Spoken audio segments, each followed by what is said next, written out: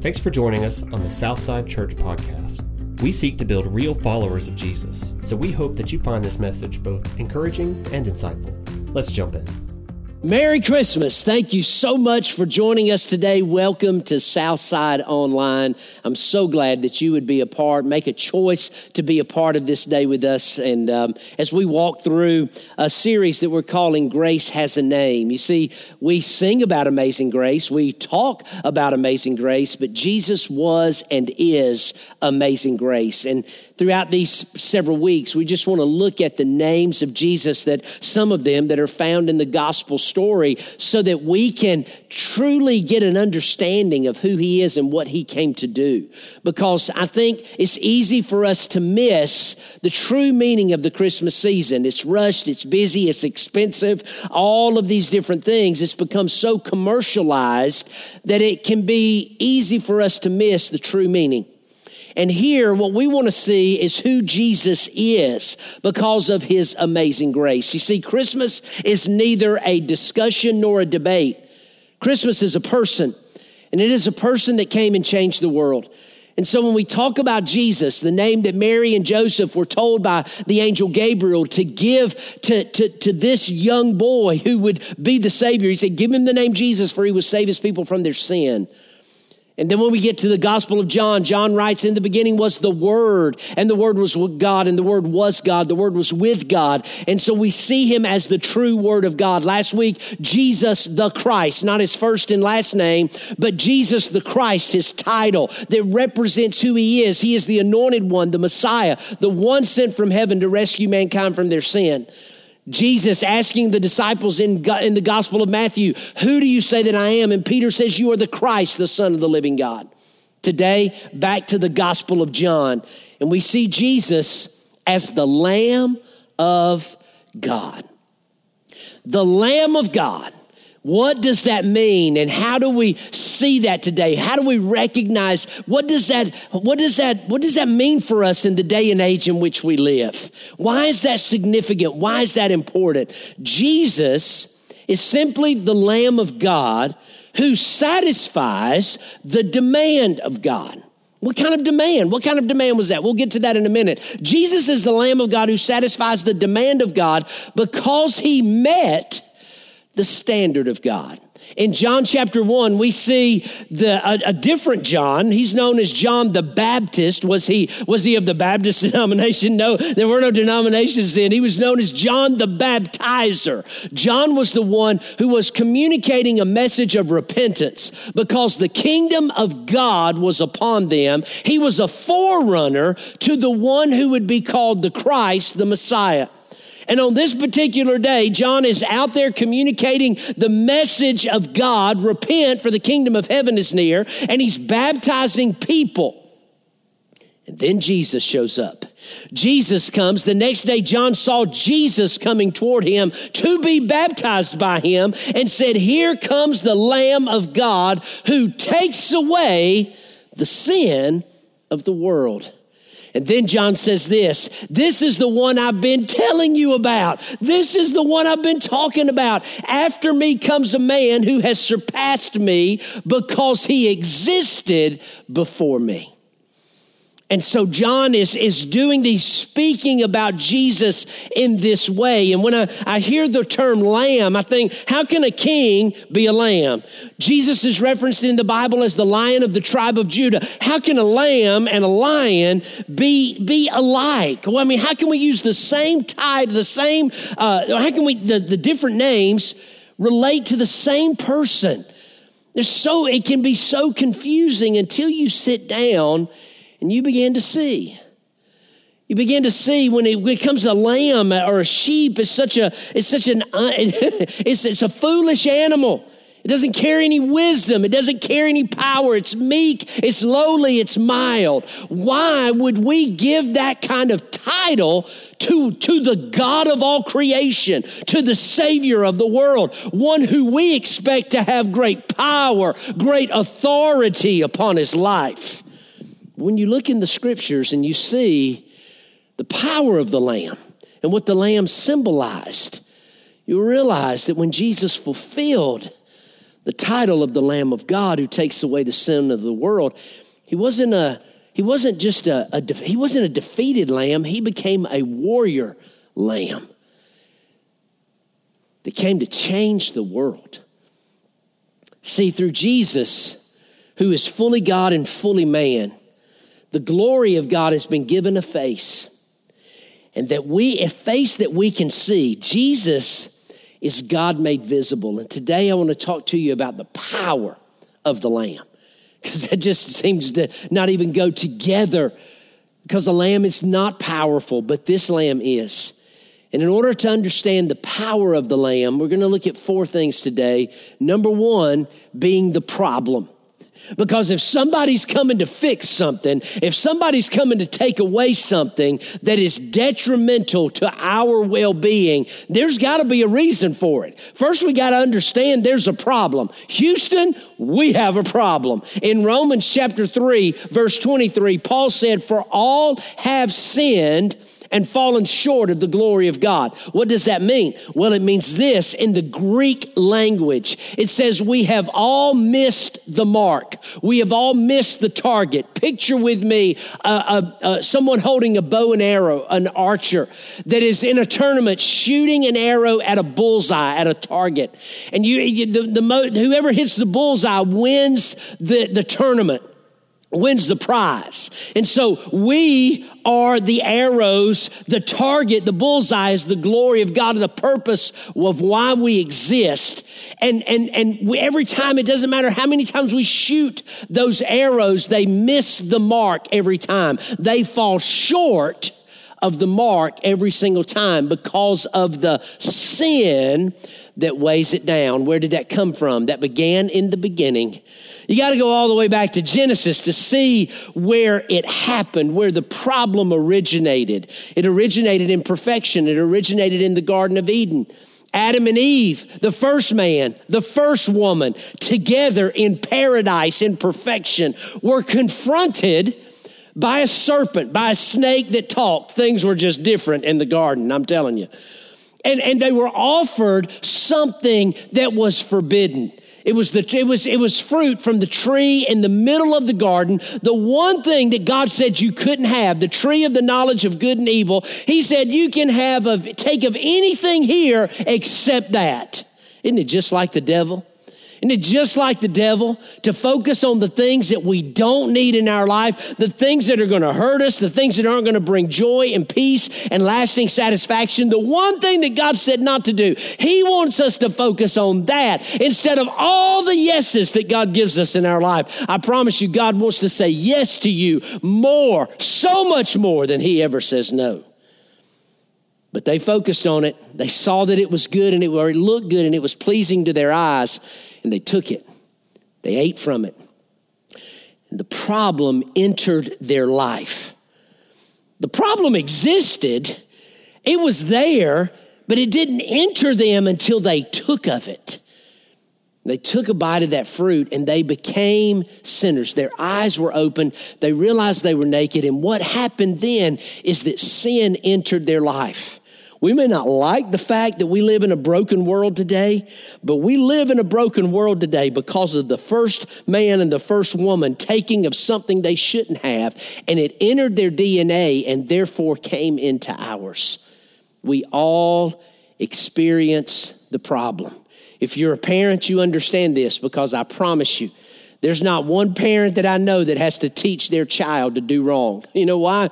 That comes natural. It is in our DNA. We have it inside of us. We have to teach our children to do right because wrong comes naturally.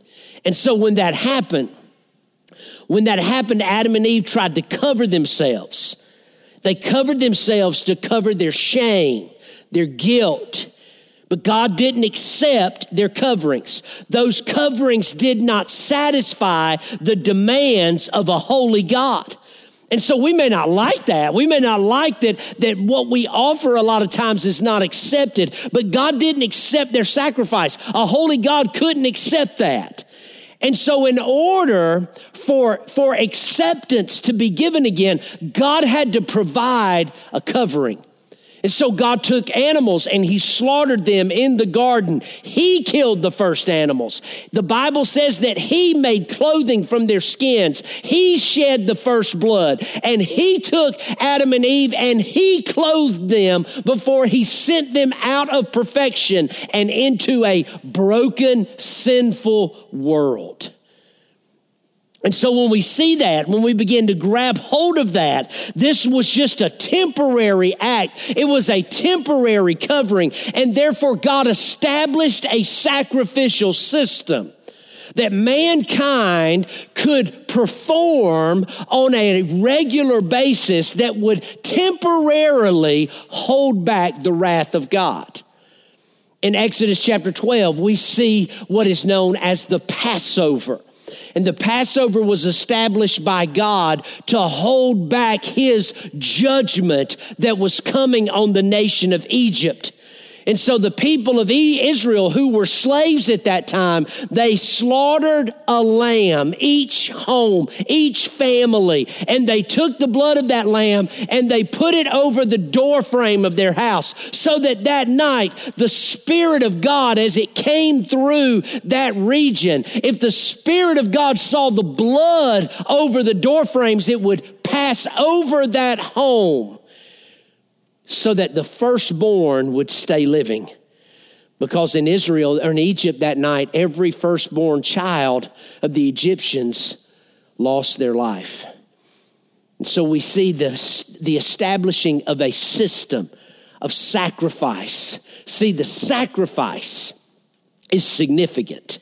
And in order for the sacrifice to cover the sins of all mankind, it had to be more than just an animal. The sacrifice needed to be spotless and it needed to be sinless. It had to be perfect in every way. And we see that come to life in the person of Jesus Christ, the Lamb of God. In the New Testament, in Hebrews chapter 10, the writer of Hebrews says this: since the law has only a shadow of the good things to come, the Old Testament law was only a shadow of the good things that were coming and not the actual form of those realities. It can never perfect the worshipers by the same sacrifices they continually offer year after year. Otherwise, wouldn't they have stopped being offered? What had to happen in the sacrificial system in the Old Testament? A system was set up whereby the high priest that was appointed by God would go into the temple of God and would make a sacrifice from the best offering that they could find, a lamb who was spotless. And they would take that lamb and he would slaughter that lamb, shed blood of that lamb, and it would cover the sins of a nation. On a more regular basis, the leaders of the homes would have to also bring a sacrifice and provide that for them and their family when they committed a sin of some kind. It was a system of sacrifice that was offered, but it was never good enough. They had to keep doing it. If it was good enough, wouldn't they have stopped being offered? Since the worshipers, once purified, would no longer have any consciousness of sin. He says this: but in the sacrifices, there is a reminder of sins every year. Every time you bring a sacrifice, you're just being reminded over and over and over again of the sin that lives inside of us. He says, for it is impossible for the blood of bulls and goats to take away the sins of mankind. See, when it comes to the issue of sin, the only standard that matters is God's perfect holiness. Wouldn't it be great if there was some way that somebody could come and take away the sins of all mankind? Wouldn't it be great if we didn't have to go through all of these things over and over again? Why does one little sin separate me from a holy God? Well, it's just like taking antifreeze or arsenic and dropping one little drop or one little teaspoon into a pot of soup. It ruins the entire soup. You can't eat that. It'll kill you. It'll make you sick. You got to pour the whole thing out. Just a little bit of it will spoil everything. When it comes to the issue of sin, the only standard that matters is God's perfect holiness. We serve a holy God. He's holy and perfect in every way. But he doesn't remove himself from us so that we can't get to him. No, God made a way for us through the Lamb of God who came to take away the sin of the world. We got to understand the problem. And the problem leads to a penalty. If I had a flag, I would throw it. This is it. This is a penalty. The referee's blowing the whistle and saying, I've got a foul on this person right here. The penalty found in Romans chapter 5. Therefore, just as sin entered the world through one man, Adam, and death through that sin, in this way, death spread to all mankind because all sinned. In fact, sin was in the world before the law that was given through Moses. But sin is not charged to a person's account when there is no law. He says, nevertheless, death reigned from Adam to Moses, even over those who did not sin in the likeness of Adam's transgression. He is a prototype of the coming one. Adam was a prototype of the one that was coming. Even though Adam sinned, God said there's one coming that will not. And this is what he says. But the gift is not like the trespass. For if by the one man's trespass, Adam's sin, the many died, how much more have the grace of God and the gift of God overflowed to the many by the grace of the one man, Jesus Christ? And the gift is not like the one man's sin, because from one sin came the judgment resulting in condemnation. But from many trespasses came the gift resulting in justification. See, Adam's sin brought condemnation and judgment. The gift of God that brings salvation to all mankind brings justification, just as if I never sinned. Since by the one man's trespass, death reigned through that one man, how much more will those who receive the overflow of grace and the gift of righteousness reign in life through the one man, Jesus the Christ? I'll say it this way. God has a standard. God has a standard when it comes to his creation. He will accept nothing less than perfection. God has a standard when it comes to his creation. And he will accept nothing less than perfection. We can say, but I'm not perfect. No, you're not, and neither am I. But there was one who came that was. In Romans chapter 6, it says, for the penalty of sin is death, but the gift of God is eternal life in Christ Jesus our Lord. See, sin demands a penalty, and that penalty is death, both physically and spiritually. When we talk about the power of the Lamb, we have to understand first there's a problem. Houston, we got a problem, and that problem exists for everybody. And the problem is separation now from us and God. But God didn't want it to stay that way. He didn't intend for it to be that way. And God didn't have to go back and go, I wonder what we're going to do now.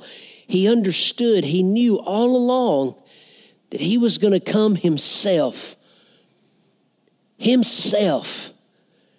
to offer his life as a sacrifice for everybody so that we can have forgiveness and find life in his name. He's the difference maker.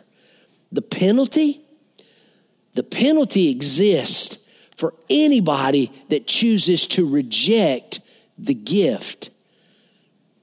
But God sent his son so that you and I could have life in his name. The power of the Lamb, the problem, the penalty, the provision.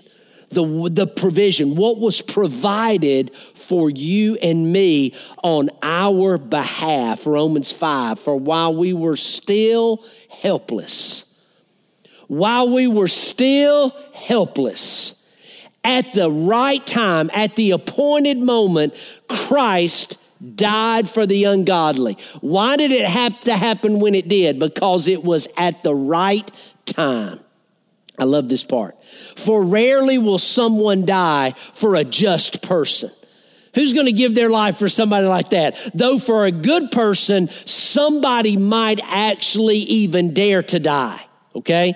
But this is what we see. But God proves his own love for us in that while we were still sinners, Jesus Christ died for you and me.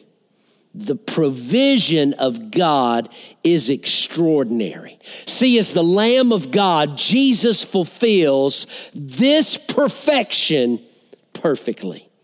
In Hebrews chapter 9, we see this, but the Messiah has appeared, high priest of the good things that have come, in the greater and more perfect tabernacle, not made with hands. In other words, that is not of this creation. The Messiah came, high priest of the good things that have come, in the greater and more perfect tabernacle, his body.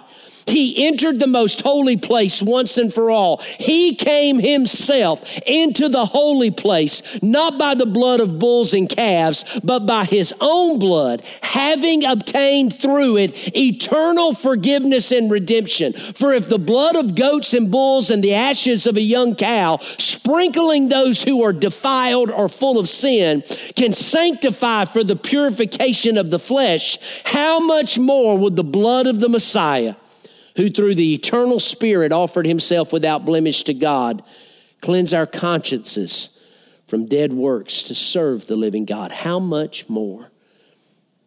See, Jesus hung on the cross, not for his sin, but for ours. He took your place. When we talk about the power of the Lamb, we see his provision. You got to understand there's a problem. We're all sinners. The penalty that comes with that is death, both physically and spiritually. But the provision offers a gift. And the gift is the one who gave his life for you and me. He sacrificed himself as the perfect Lamb of God. And when we understand that, we realize that there's a pardon. See, it would be an awful story today if it ended with that. If we just ended it with the problem and the penalty without any provision. But even if we just stopped at the provision and said he came to do it, then great, so what? What does that mean for me? I'm still stuck in sin. Nope, there's a pardon. And the pardon is offered from God to us. You know why? Because he's a holy God. He can't skip over his justice. The wrath of God, he can't just get past it. There has to be justice. Sin has to be covered and justice has to be served. But God doesn't want to serve that to us. Instead, he gave himself to serve us so that we don't have to pay that price, the pardon. Romans 10, if you confess with your mouth, Jesus is Lord, and believe in your heart that God raised him from the dead, you will be saved. From what? From God's wrath, judgment, and condemnation, from eternal separation from him. One believes with the heart, resulting in righteousness, right standing with God, and one confesses with the mouth, resulting in salvation. See, today, people don't go to hell because they have sinned. No, people go to hell because they have chosen not to receive the life that has been given to them. They reject it. And so when we see in Ephesians 2, he says, you are saved by grace through faith. This is not from yourselves. It is God's gift. It is not from any works that you can do. We would boast about it. It is all because of Jesus. So our response today to the Lamb of God should be to live right, to live victorious, and to live free. How do we do those things? By simply saying yes to the one who gave his life for us. The Lamb of God doesn't just save you for eternity, he saved you for right now. See, I believe that Jesus today is the one that you have always been waiting on.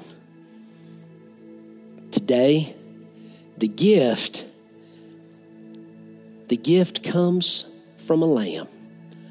Not just any lamb, but the Lamb of God, who came to take away the sin of the world. In order to do that, he had to humble himself. He had to get on a cross. His blood had to be spilled for you and for me so that we could have life in and through his name. If you don't know Jesus today, would you let me pray with you? I would love for you to meet him. I'd love to introduce him to you and for you to have life in his name. Simply pray this with me today.